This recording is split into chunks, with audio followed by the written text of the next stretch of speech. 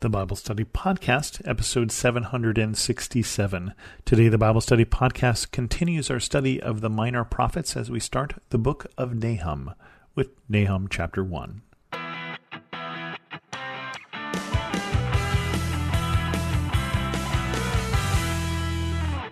Welcome to the Bible Study Podcast. I'm your host, Chris Christensen. Let's talk about the book of Nahum. A prophecy concerning Nineveh, the book of the vision of Nahum the Elkoshite. All that is saying is that Nahum is from the village of Elkosh. He is an Elkoshite, and you can still go to a village called Elkosh in northern Israel, right near the Lebanese border, which is placed in a region. It's a small farming village that is thought to be the rough region where the prophet Nahum is from. And it continues, the Lord's anger against Nineveh. The Lord is a jealous and avenging God. The Lord takes vengeance and is filled with wrath.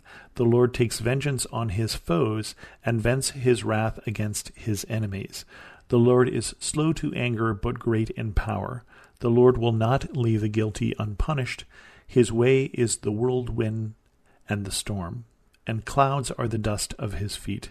He rebukes the sea and dries it up. He makes all the rivers run dry. Bashan and Carmel wither, and the blossoms of Lebanon fade. The mountains quake before him, and the hills melt away. The earth trembles at his presence, the world and all who live in it. Who can withstand his indignation? Who can endure his fierce anger? His wrath is poured out like fire. The rocks are shattered before him. The Lord is good, a refuge in times of trouble. He cares for those who trust in him, but with an overwhelming flood he will make an end of Nineveh. He will pursue his foes into the realm of darkness. Whatever their plot against the Lord, he will bring to an end. Trouble will not come a second time. They will be entangled among thorns and drunk from their wine. They will be consumed like dry stubble. From you, Nineveh, has one come forth who plots evil against the Lord and devises wicked plans. This is what the Lord says. Although they have allies and are numerous, they will be destroyed and pass away. Although I have afflicted you, Judah, I will afflict you no more. Now I will break their yoke from your neck and tear your shackles away. The Lord has given a command concerning you, Nineveh. You will have no descendants to bear your name. I will destroy the images and idols that are in the temple of your gods. I will prepare your grave, for you are vile.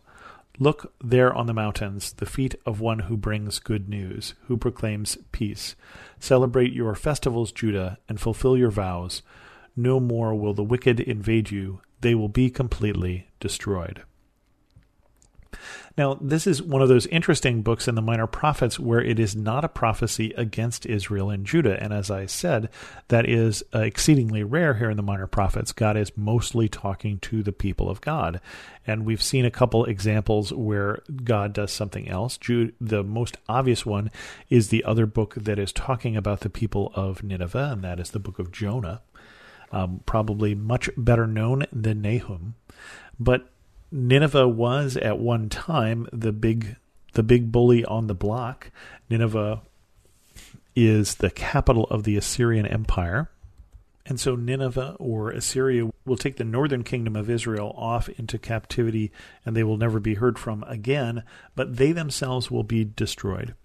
And we know that there are a number of things outside the Bible and texts in extra biblical texts that talk about Nineveh. But we know that by the time that Herodotus, for instance, the great Greek historian, writes, Nineveh is a thing in the past. This is by 400 BC. And that the whole place had been abandoned. We don't know exactly when it was devastated, but roughly about 612 BC and by the Babylonians. And so the Babylonians rise, the Ninevites and the Assyrians fall. And that's why, for instance, in between the taking away of the northern kingdom and the captivity of the southern kingdom of Judah, it's one is done by Assyria and the next by Babylon, because Babylon will take over that region. And so Nineveh is going to be destroyed. And so Nineveh won't be destroyed until they have done some destroying against Israel. But God is going to destroy Nineveh, and that is what the prophet here is telling them. But also, unlike Jonah, who is sent to Nineveh to proclaim to them that they will be destroyed and they repent, which when we get to the book of Jonah, which we'll probably skip it when I get to there because we've talked about it before on this show. But Jonah is mad that Nineveh gets forgiven because they're the bad guys. They're the enemy. He doesn't want Nineveh forgiven. He runs away not because he's afraid to go, but he's afraid that God really will repent from his destruction. And he wants to see Nineveh destroyed. And so this news here that the Lord is angry against Nineveh would be good news for those in Israel, those in Judah, bad news for those in Nineveh. And so it talks about here the powerfulness of God, that God is a jealous God, God is a vengeful God. And it's interesting because it also says that God is slow to anger, that God doesn't, again, always want to punish, that God loves mercy, as we talked about in the last 2 episodes. But when aroused, remember that God is powerful, and God is still powerful today, and God is still slow to anger today. But we don't want to be standing before an angry God because God is powerful. And so the prophet here talks about the seas drying up, the rivers running dry, the blossoms fading, earthquakes, and all of these things, fire, rocks shattering, but then says, but wait, but God is also good. God is powerful, God is vengeful, God will make sure that justice eventually happens, although probably not as fast as we would like. But also God is good. God is a refuge in times of troubles, in caring for those who trust in him. And so it's interesting how it jumps back and forth between these two characteristics of God. But he's talking about, when I deal with you, Nineveh, trouble won't come a second time. I'll be done with you. I'm going to deal with you once and for all. Because people are coming from you who plot evil against the Lord. And therefore, although you have lots of allies, although you're powerful, although you have afflicted places like Judah, God is going to break their yoke from Judah. God is going to free Judah from Nineveh. And you will have no descendants to bear your name. Destroy your images, your idols, and your temples. Prepare your grave, for you are vile. That is not something you want God to say about you. Certainly not something I want God to say about you, nor me. But God is going to do something here with some finality. Nineveh will be destroyed, never to rise again.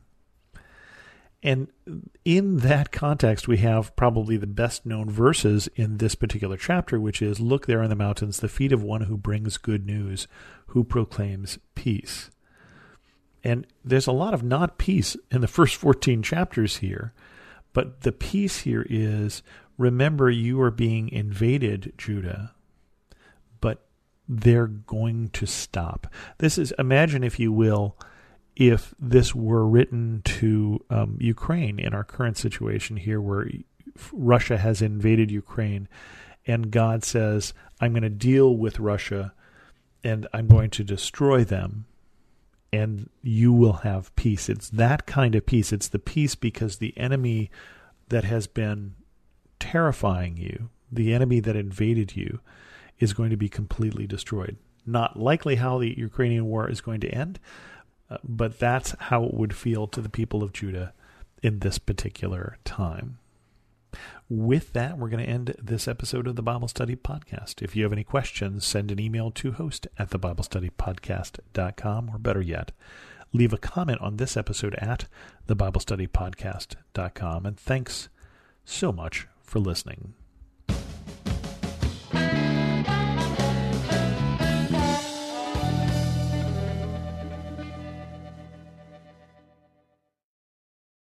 Now, and it shows, he would say, that Pat Boone, he's so religious. I shook hands with that boy the other day. My whole right side sobered up. and I would repeat that in my act, and I said, you know, it did. And then I'd go ahead and sing my song. Pat Boone shares some of his incredible life story on The Walk, a podcast for worshipers. Join us weekly to hear conversations and devotionals from the artists of the church. The Walk can be found on lifeaudio.com, worshipleader.com, or your favorite podcast platform.